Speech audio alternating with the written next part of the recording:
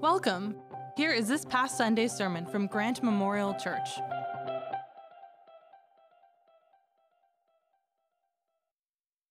Well, good morning, church. Good morning. Welcome to Grant Memorial on this Palm Sunday. Just want to, you ever receive something that you didn't know you needed until you got it? That was kind of what I was feeling as these kids were up here. You know, I didn't know, how much I needed to see the kids of our church worshiping God with their leaves this morning. Pretty awesome. So thank you to the kids. I know they're not there, but thanks to the kids for reminding us all of the childlike faith that is necessary to follow the one who truly saves. Right? That's what Hosanna means. That word that we just sang that usually we kind of put up on the shelf until next Palm Sunday. That word Hosanna, it means save now. Right? It's a declaration that means save now, or please save us. And we know that in order to come to a place where we can truly cry out to God, we need to humble ourselves in acknowledgement that we cannot save ourselves. Right? As a small child trusts in their parents for literally everything, so must we, in humility, submit all of ourselves to Christ that we would be saved. So thank you to our kids, to our families for reminding us of that this morning. If we haven't met yet, my name is Cam, and I'm one of the pastors here at Grant. And I want to invite you to turn with me this morning in your copy of the scriptures to Mark chapter 6, as we continue to study the life and works of the one to whom we cry out, Hosanna, Jesus of Nazareth. So we're going to read from Mark chapter 6, starting at verse 45. We're going to read through to verse 52 this morning. Mark 6:45. Immediately, Jesus made his disciples get into the boat and go on ahead of him to Bethsaida, where he dismissed the crowd. After leaving them, he went up on a mountainside to pray. Later that night, the boat was in the middle of the lake, and he was alone on land. He saw the disciples straining at the oars because the wind was against them. Shortly before dawn, he went out to them walking on the lake. He was about to pass by them, but when they saw him walking on the lake, they thought he was a ghost, and they cried out because they all saw him and were terrified. Immediately he spoke to them and said, "Take courage, it is I, don't be afraid." Then he climbed into the boat with them, and the wind died down. They were completely amazed, for they had not understood about the loaves. Their hearts were hardened. When they had crossed over, they landed at Gennesaret and anchored there. As soon as they got out of the boat, people recognized Jesus. They ran throughout that whole region and carried the sick on mats to wherever they heard he was. And wherever he went, into villages, towns, or countryside, they placed the sick in the marketplaces. They begged him to let them touch even the edge of his cloak, and all who touched were healed. Heavenly Father, we thank you for your word, and we pray that as we dig in today, you would boldface some of these words, these concepts, Lord, that the truth of your word would land on our hearts, that we would be different as a result of having encountered your word this morning. Amen. So if you were here last week, Pastor Steve walked us through the miraculous healing of the 5,000. Where Jesus didn't feed 5,000, but fed upwards of 15 to 20,000 people with 5 loaves and 2 fish. And this miraculous account ended with everyone present eating until they were full, followed by the disciples picking up 12 baskets worth of leftovers. And our text today begins in verse 45 with the word immediately. Immediately. So today's text doesn't begin, a few weeks after this miraculous feeding we read about last week. It doesn't even begin the next day, or even after they've had a good time of fellowship and Bartholomew led them through some campfire songs on his harp. No, the moment they had finished eating, Jesus immediately, verse 45, made his disciples get into the boat and go on ahead of him to Bethsaida while he dismissed the crowd. What a strange turn of events. Immediately, Jesus, notice the word here, made his disciples go away. Right? This was not a suggestion. Hey guys, why don't you go out for a boat ride? It looks nice outside. No, this was a direct order. It was to be obeyed post haste. But why? Why the urgency here? Right? Doesn't this seem like a wonderful miracle that they could have just reveled in for a while? Right? Jesus had just fed thousands of people from nothing.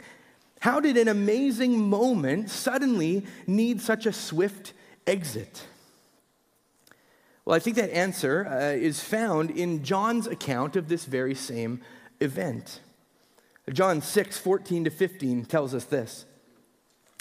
After the people saw the sign Jesus performed, they began to say, "Surely this is the prophet who is come into the world." Which seems like a good thing to say. But Jesus, knowing that they intended to come and make him king by force, withdrew again to a mountain by himself. Okay, so that's some good insight into what is really going on here. You see, upon seeing this incredible miracle, the people were about to make Jesus their king by force. Now, I don't even know how that happens. Right? What does that look like? How do you make someone king? Can we just make, Jeff king now? Does it work that way? I don't know how it worked, but whatever it was, Jesus was not up for it, right? Because these people didn't get it. They didn't understand. You see, those who were trying to make him king were thinking strictly in earthly terms, that somehow Jesus could use, his magic or whatever they thought it was to overthrow Rome and establish an earthly kingdom. That he could make their lives easier. He could put an end to their misery. He could turn the tables and restore the kingdom of Israel to what it once was. But what they didn't get was that Jesus did not come to simply overthrow the Romans by force. He came, as John 16:33 says, to overcome the world through his death and resurrection. But in their ignorance and confusion, this became quickly a volatile situation that Jesus had to put an end to before the picnic turned into a political revolt.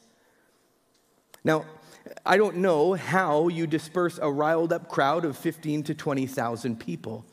But Jesus seems to accomplish this by sending his disciples away ASAP, sharing a brief word of dismissal to the crowd, and then hiding away. You see, it's much easier to disappear by yourself than it is to hide away with a crew of 12 or more. But that's not the only reason Jesus sent his disciples away.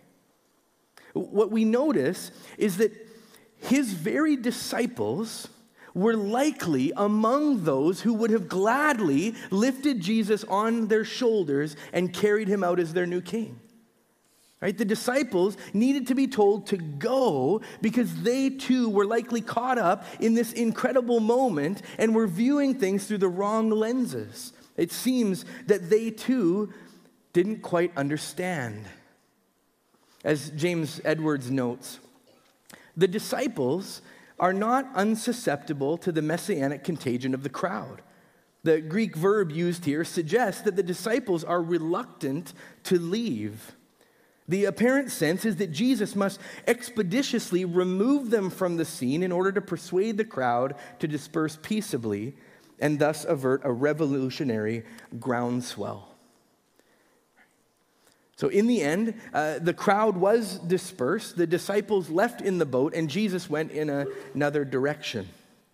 Verse 46, after leaving them, he went up on a mountainside to pray.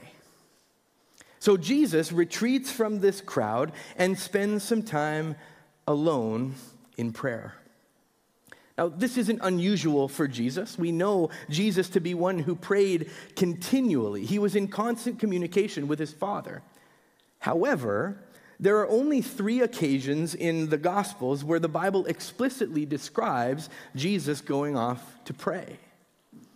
The first occasion was at the beginning of his ministry. We came across it in Mark chapter 1, as he was calling his first disciples and just beginning to publicly heal and cast out demons. And the crowds were starting to hear and starting to follow. And the third occasion is the most obvious one, where Jesus goes off to pray right before, or on the night before his crucifixion in the Garden of Gethsemane. Well, the only other time that Jesus' solitary prayer is directly described is in this text, the second occasion.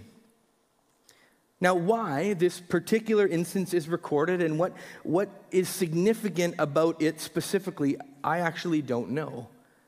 Perhaps Jesus knows that greater opposition is to come, as we will see as we turn the pages, at the hands of the Pharisees and as his fame continues to grow throughout the region. Or perhaps he came to the Lord to combat the temptation that he surely felt as the crowds grew and his praise and adoration towards him increased, with 15 or 20,000 people calling for him to lead them as king. See, we don't know exactly, but whatever it was that Jesus was experiencing, he took it to the Father in prayer to align his will to the Father's will and to prepare himself for what was to come. The text picks up a little while later, verse 47. Later that night, the boat was in the middle of the lake, and he was alone on land. He saw the disciples straining at the oars because the wind was against them. So Jesus is on land, presumably still praying, and the disciples are in the boat, which is not typically a good recipe in the Gospel of Mark. It seems that whenever the disciples are separated from Jesus, they fall into distress of some sort, and this time is no different. The text continues describing the scene for the disciples. Right? The wind is against them, and they are straining at the oars. This order to go towards Bethsaida is not turning out to be as easy as Jesus made it seem. There's a fierce wind blowing, so strong that they couldn't even sail, but had to resort to rowing to try and even move in the right direction. But even that was proving to be difficult. Have you ever tried to row against a significant wind? It's like an exercise in futility, isn't it?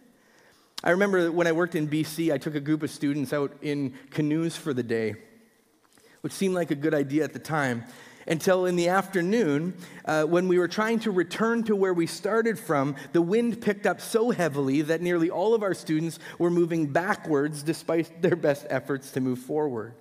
Right? Paddling and paddling and paddling with no progress at all. Students were just kind of floating off further and further away from where we needed them to be.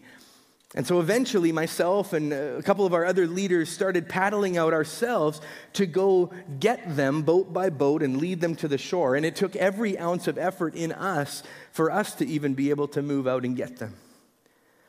Well, similarly, the disciples were working as hard as they could, but evidently their work was to no avail, as Jesus, who stayed behind, could still see them.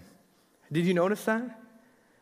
Jesus could still see them from the shore. How far have you guys gone? Not far enough that people standing on the shore can't see you anymore.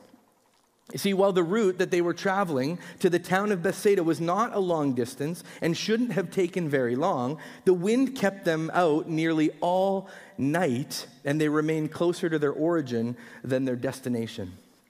I can't imagine what Jesus was thinking, watching them struggle. But eventually, or we read that he eventually went out to help them. Verse 48. Shortly before dawn, he went out to them, walking on the lake. Now, before we get to the walking on water part, which is very significant, it's important for us to notice when Jesus went out to them. Our text says shortly before dawn, or as the original text says, about the fourth watch of the night, or roughly 3 o'clock in the morning. The fourth watch of the night was between 3 and 6 o'clock a.m. Now, why is this important? Well, when does Jesus notice that they're struggling? In the evening. And when does he actually go and help them? Early in the morning. Or in the middle of the night, depending on how you view 3 or 6 o'clock. But think about this. The disciples were struggling, And Jesus let them struggle for hours before he intervened. And even more than that, why were they even out in the water in the first place? Because it's what he told them to do, right? They were being obedient to Christ. They were doing what Jesus had told them to do, and their obedience brought them into difficulty. This is an important point that we touched on a few weeks ago. Obedience to God comes at a certain cost. Following Jesus can be hard, which pushes against the notion that if we are obedient or if we simply have enough faith or trust, that life will be a-okay. Everything will be hunky-dory for us. Right? There are some who teach that if you are in the middle of a storm, you must be doing something wrong, or you don't have enough faith, but that's just not true. It is the disciples' obedience that put them in the middle of this windstorm. But guess what? It's precisely being in the storm that gives them a glimpse of the mighty power of God. You see, friends, God is not opposed to us facing hardships or letting us struggle for a while. In fact, he uses these very moments to do some of his greatest work. Nearly everything we have read, miraculous, that Jesus has done was necessitated by something not being right. Who ever read of Jesus feeding the crowd who had all brought their own lunch? Right? Or Jesus stilling the incredibly calm seas? Or Jesus giving sight to a man who had 20/20 vision? Right? The disciples could never have seen Jesus' authority over the storms unless they lived through one. And friends, there are some things that God teaches us, not when everything is peachy, but when just the opposite is true. As James 1:2-4 encourages us, count it all what? Joy. Count it all joy, my brothers, when you meet trials of various kinds. For you know that the testing of your faith produces steadfastness. And let steadfastness have its full effect, that you may be perfect and complete, lacking in nothing. Friends, we learn, we grow, we become more like Jesus in the storms, in the trials. And so God will allow us to walk through some. He will allow us to strain at the oars sometimes. If you feel like you're straining at the oars right now, that does not mean you've done something wrong, and it certainly doesn't mean that God is not aware. He sees, he knows, and he is ready to draw near. Here in our text, we see that in the midst of the storm, Jesus does eventually come to help. And although it is likely that the disciples may have felt that he had abandoned them, he was on his way to help them. He sees, he knows he's coming. Now, this same verse tells us about Jesus' mode of transportation to come help, which is walking on water. If that's not the best mode of transportation, I don't know what is, right? Hey guys, go sail across the lake. I'll catch up with you later, he says as he ties up his sandals, right? Now, just to be sure, the wording here is very, very clear. The text literally means that Jesus walked on top of or on the surface of the water. Okay, so any attempts to question the validity of this, as some attempt to do, oh, Jesus was just walking on a sandbar, or it just looked like it because they saw him, at the shore. Any attempt like that is not a biblical attempt. The text is clear. Jesus literally walked on the water.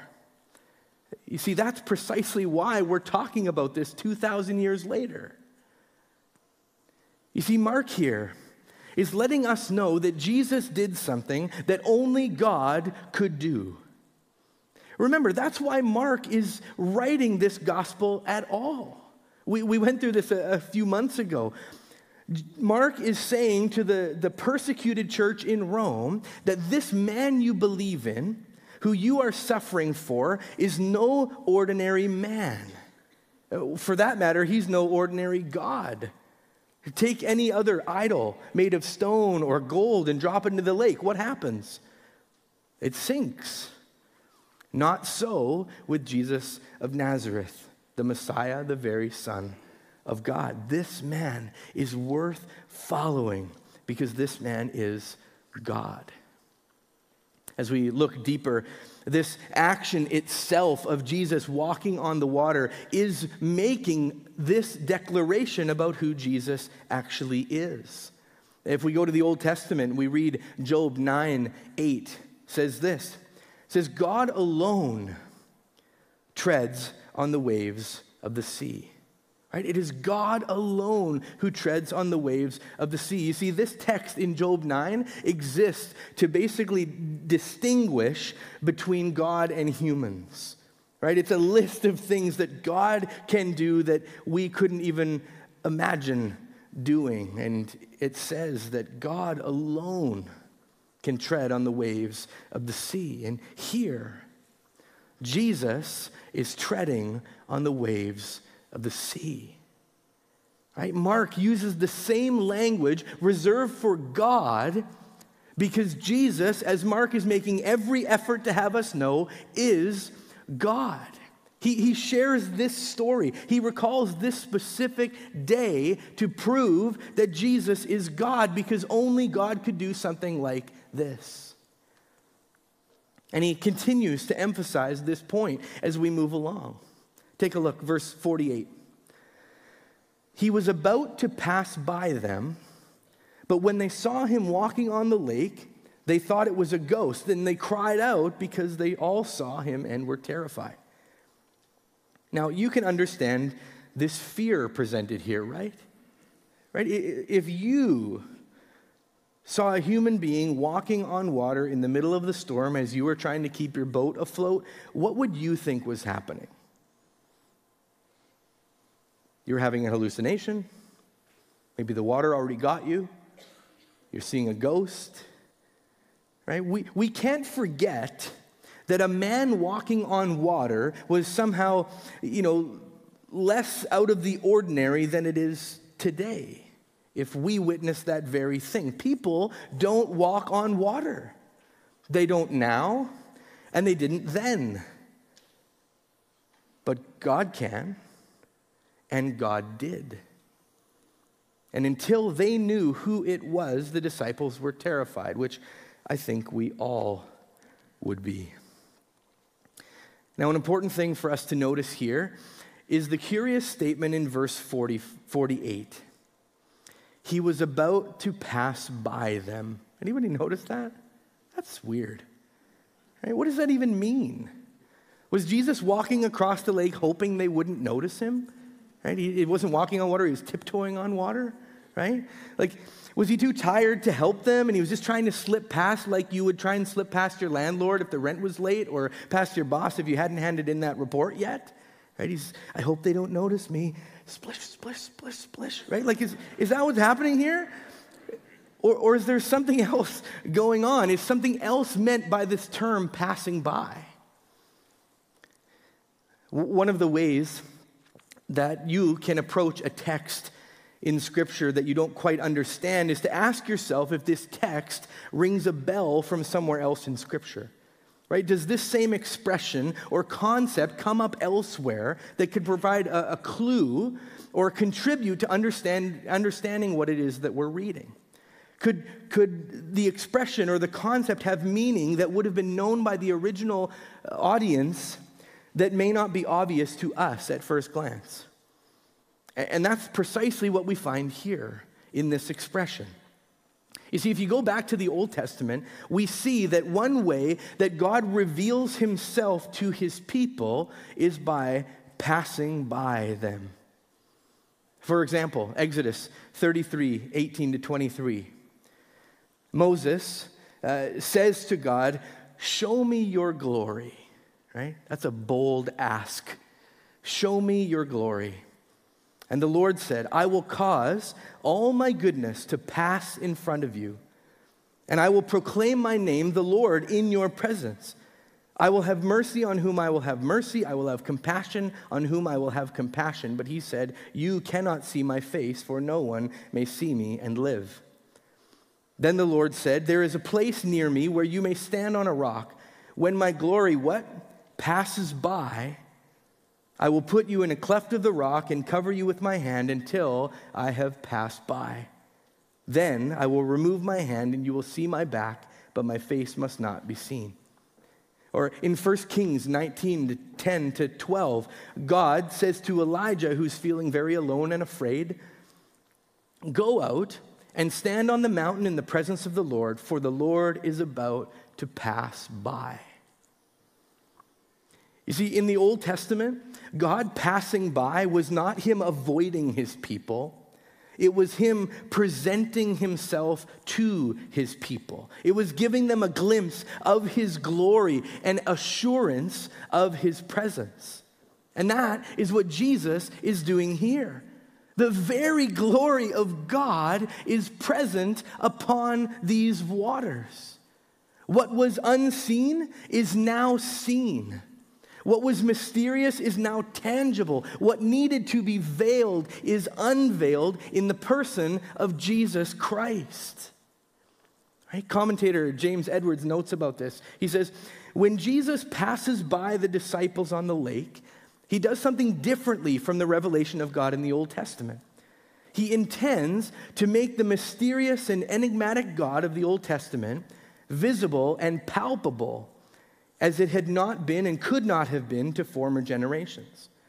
The God of Israel, majestic and awesome, but unknowable face to face, is now passing by believers in Jesus of Nazareth. Jesus, walking on water to his disciples, is a revelation of the glory that he shares with the Father and the compassion that he extends to his followers. It is a divine epiphany in answer to their earlier bafflement when he calmed the previous storm. Who is this? Who is Jesus of Nazareth? As Jesus shows his disciples, and as Mark articulates in his gospel, he is God. And just like God passed by Moses and proclaimed his name, I am, Jesus does the very same thing. Verse 50. Immediately he spoke to them and said, take courage, it is I. Don't be afraid. Then he climbed in the boat with them and the wind died down. So the disciples are terrified and Jesus speaks the truth to them. He says, I am here, or better yet, I am is here. And you don't need to be afraid. What amazing words. And words that I think we need to let Jesus speak to us more frequently. Right? We live in a world where fear, it seems, is at an all-time high. I don't need to spell this out for anyone. But the scriptures tell us over and over again, do not be afraid. Scholars debate the exact number, but there are between 150 and 366 occurrences in the Bible of the phrase, fear not. It's one of the most frequently spoken commands in all of Scripture, but perhaps one of the least heeded ones. As Isaiah 41:10 says, fear not, for I am with you. You want a reason not to fear? I am with you. Do not be dismayed, for I am your God. I will strengthen you. I will help you. I will uphold you with my righteous hand. This is what Jesus is saying to the disciples, and this is what Jesus is saying to us. May we listen to the words of Christ and let him, his presence, not fear, dictate how we navigate the storms we encounter. Right after he comes to them and declares who he is, the text says that Jesus gets into the boat with them. And church, let's not miss this. Look at the order here. Jesus joined them in the boat before he calmed the storm. He entered into their predicament first, and then he addressed it. Right? Jesus didn't do it just a drive-by miracle, right? Stop the wind and keep on walking. Right? He didn't stop the storm from a distance and then his presence was felt because the storm was over. No, he came to them in their distress. He got into the boat with them even when the wind still howled. Friends, Jesus comes to us in our most difficult moments. He doesn't just grant requests from on high, disconnected from our reality, from our pain. Rather, he himself comes into our situations. And that is perhaps the greatest answer to prayer we could hope for. Jesus could have stopped the storm at any point, right? From the mountaintop, from the water as he passed by, or even prevented it before it happened in the first place. But what he did was better. He himself got into the boat, and his presence changed everything. Right? His take heart or have courage, do not fear, wasn't based on the absence of the storm. Take heart, the storm has ended. Rather, it was based on the presence of God. Take heart, Jesus says, it is I. I am here. We can all take heart, no matter where we find ourselves, because he is with us. Right? Our security doesn't come because the storm is over. Our security comes because our Savior is with us in the storm. As the Lord spoke to his people in Joshua 1:9, have I not commanded you? Be strong and courageous. Do not be afraid. Let's pause there for a second. That implies there will be things to be afraid of. Do not be discouraged. Pause. That implies there will be things to be discouraged about. It implies hardship. But it says, don't be afraid. Don't be discouraged. Why? For the Lord your God will be with you wherever you go. After Jesus had gotten into the boat, just as he had done earlier in Mark 4:35-41, Jesus calmed the sea, displaying his authority over the natural world. Another event in this sequence of revelatory moments as Jesus does what only God can do. Right? This is what Mark is doing. So often when we come to texts like this, right, we look for ourselves. Where am I? Is this story about my faith? About my? No. Mark isn't writing about you. He's writing about Jesus. He's making the point over and over and over again that Jesus is God. And so he lets us know that he does this miraculous thing in calming the storm in this line of succession where he's going, that, only God can do that. This, only God can do that. This, only God can do that. Jesus is God. That's the point Mark is making. And this is one of those things. Only God can still the seas. Only God can stop the storms. But it's funny because there's a sense in which at this part in the story, we almost shrug this part off, right? Of course Jesus calmed the storm, right? We're like, it's just a wind. A couple chapters ago, we read that he calmed like a big storm. This is just a wind. Of course he did that, right? We sort of expect this thing of Jesus. We get caught up in, wow, he was walking on water. And of course, right? Of course he calmed the storm. But let's not miss the reality that Jesus doesn't even speak this time, but he simply willed that the wind and waves stop, and they did. Can you imagine if you witnessed that today? Right? You walk outside after church and there's a downpour, wind blowing the rain everywhere. It's the kind of wind that breaks people's umbrellas. Right? And you're trying to time out your sprint to your car, right? You get your keys out and you're getting ready to go. And then Pastor Sean walks up behind you, gently closes his eyes, clenches his fist a little bit and mumbles something under his breath. And he turns to you and says, "Beautiful day out today, isn't it?" As he walks towards his truck, and as you watch him walk away, you notice the rain stop. The wind died down. The sun comes out from behind the clouds that are quickly dissipating. Right? Like, this is crazy. Can you imagine that? What would you do in that moment? Right?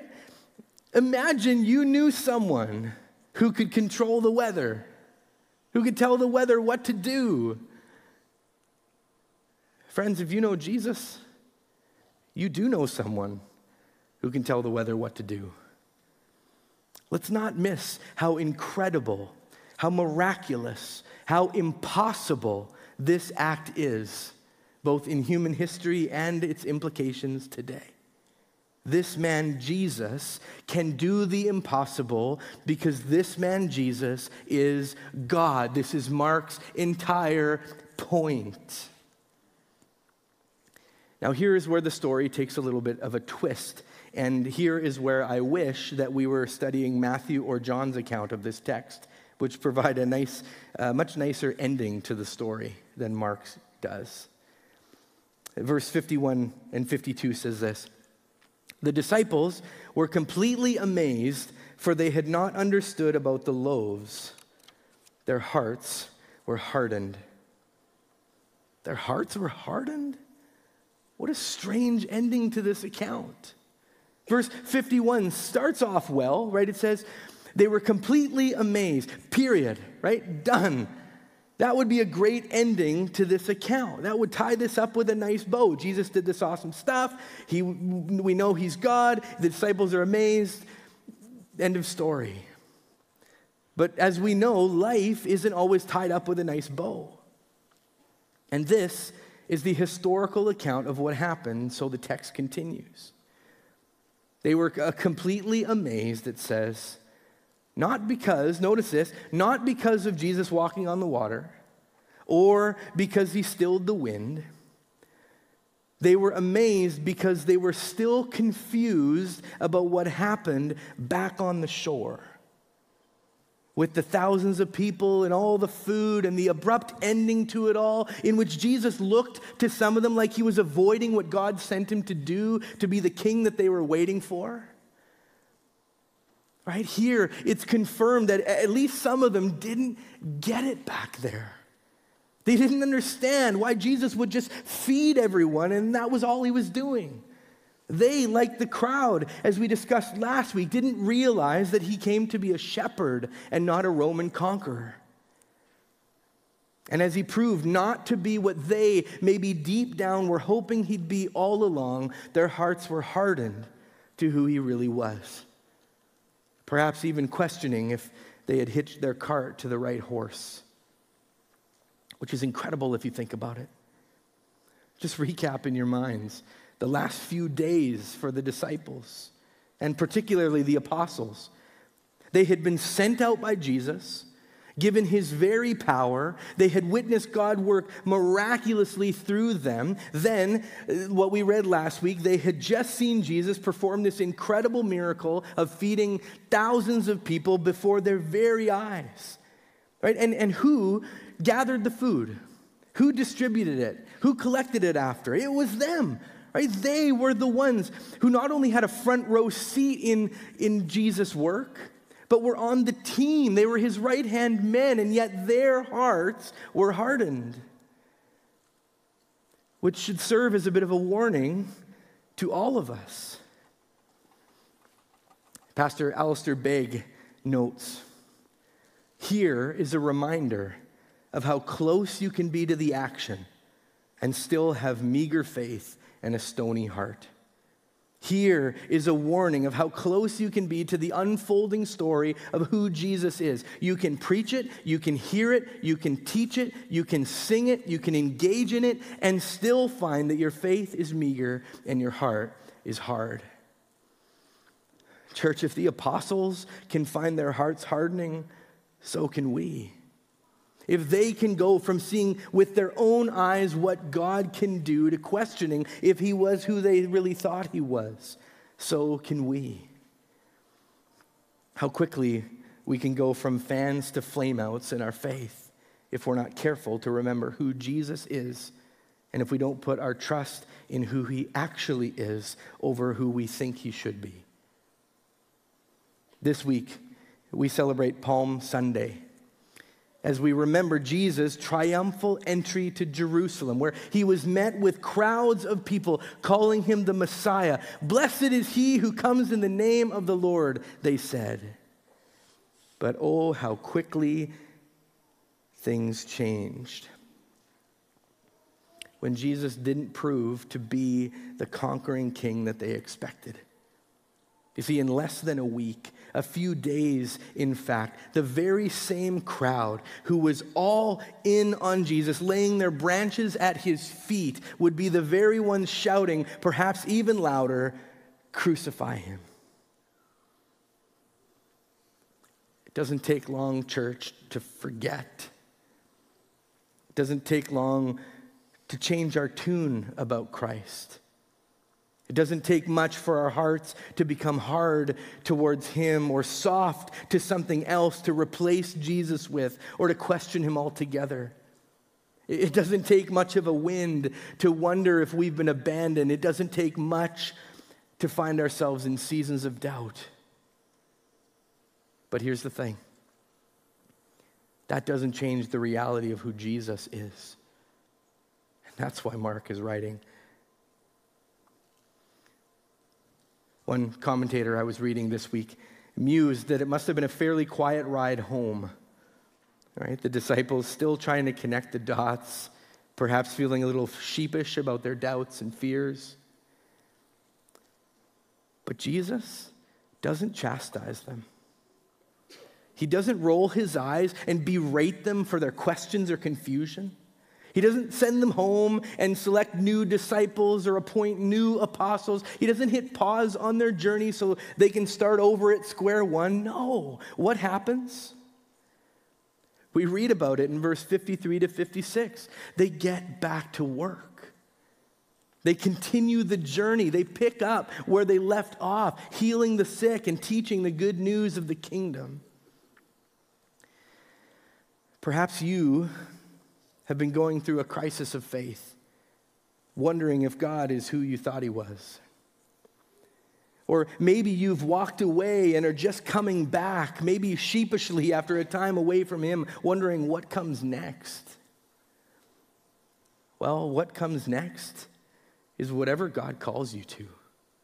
You are not disqualified from moving forward, from serving him, from getting back to work. Because while we are blown back and forth by the wind and the waves, while we are inconsistent, unpredictable, and often unfaithful friends, Jesus is not.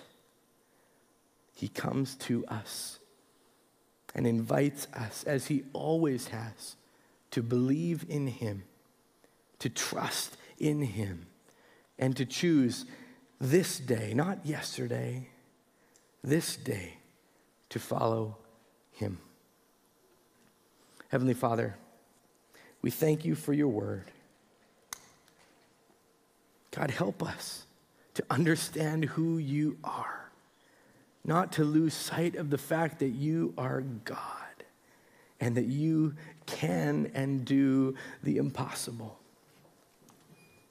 God, we thank you that you are a God who can walk on water, you are a God who can calm the storms, and you are a God who does not give up on us. Help us to keep our eyes fixed on you when we don't understand, when we're confused, and even in the midst of the storm that makes it so hard to notice what you're up to.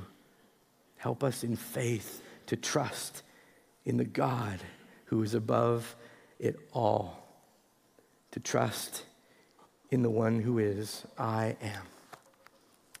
We pray these things in Jesus' name, the one who is himself God. Amen. Thanks for listening with us. For more information about our church or upcoming services and events, please visit us at grantmemorial.ca or on social media at Grant Memorial Church.